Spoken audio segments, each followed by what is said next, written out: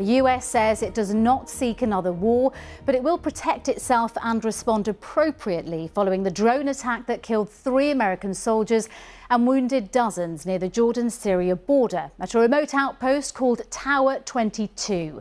Since Israel's retaliation for the October the 7th attacks, US military bases in Syria and Iraq have been attacked more than 170 times.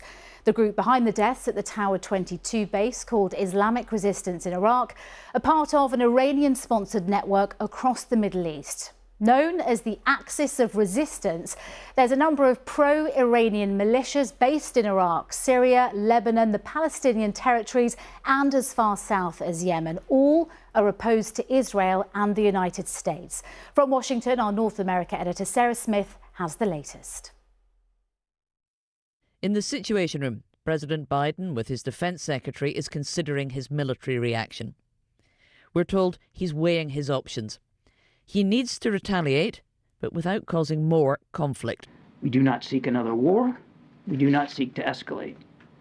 But we will absolutely do what is required to protect ourselves, to continue that mission, and to respond appropriately to these attacks. Shortly after he learned of the attack yesterday, Mr. Biden vowed the US will respond. And we shall respond. Now he needs to decide what that response will be. His Secretary of State warning other actors not to get involved.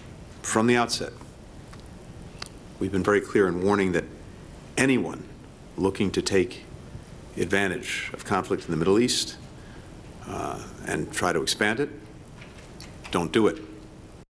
The US has not said which militia group it believes is responsible for the attack on their base in Jordan, or why the deadly drone was not intercepted. President Biden's opponents lay the blame on him and are demanding he target Iran itself in response. Senator Lindsey Graham wrote on X, "I'm calling on the Biden administration to strike targets of significance inside Iran, not only as a reprisal for the killing of our forces, but as deterrence against future aggression." The Senate's top Republican, Mitch McConnell, said, "The cost of failure to deter Americans' adversaries is again measured in American lives."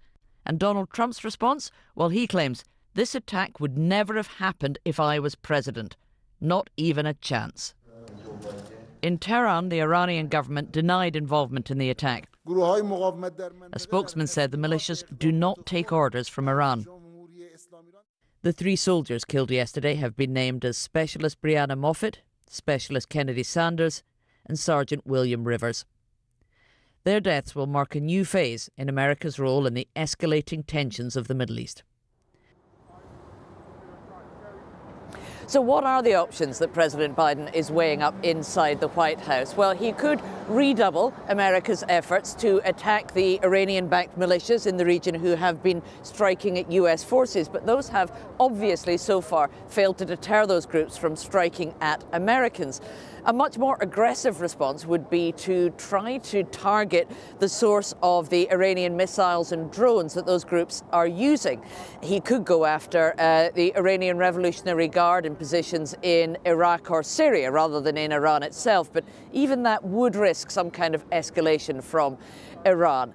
I mean, just as the US says it is not seeking war and it doesn't want conflict with Iran, it's pretty convinced that Tehran doesn't want some kind of direct conflict with Washington. But everybody knows they have to take great care in this delicate and dangerous situation. Sarah, thank you. Lise Doucette is here with me in the studio. Lise, as well as focusing on how to respond to the deaths of its soldiers, the US is still trying to find ways to pause Israel's war in Gaza and bring home the remaining hostages held by Hamas, which is regarded as a terrorist organisation by many Western governments, including the UK. What can you tell us?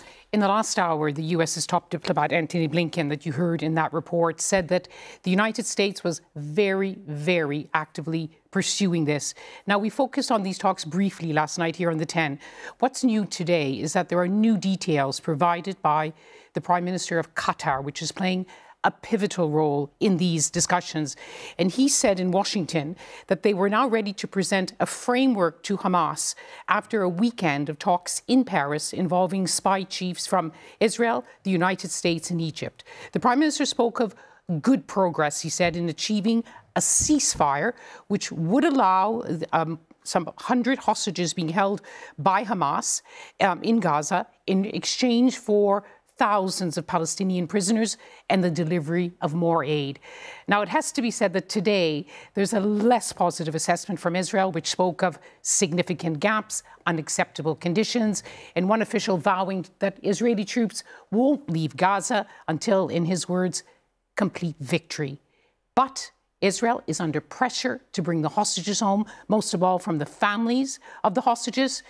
So while there are gaps, these crucial talks will go on.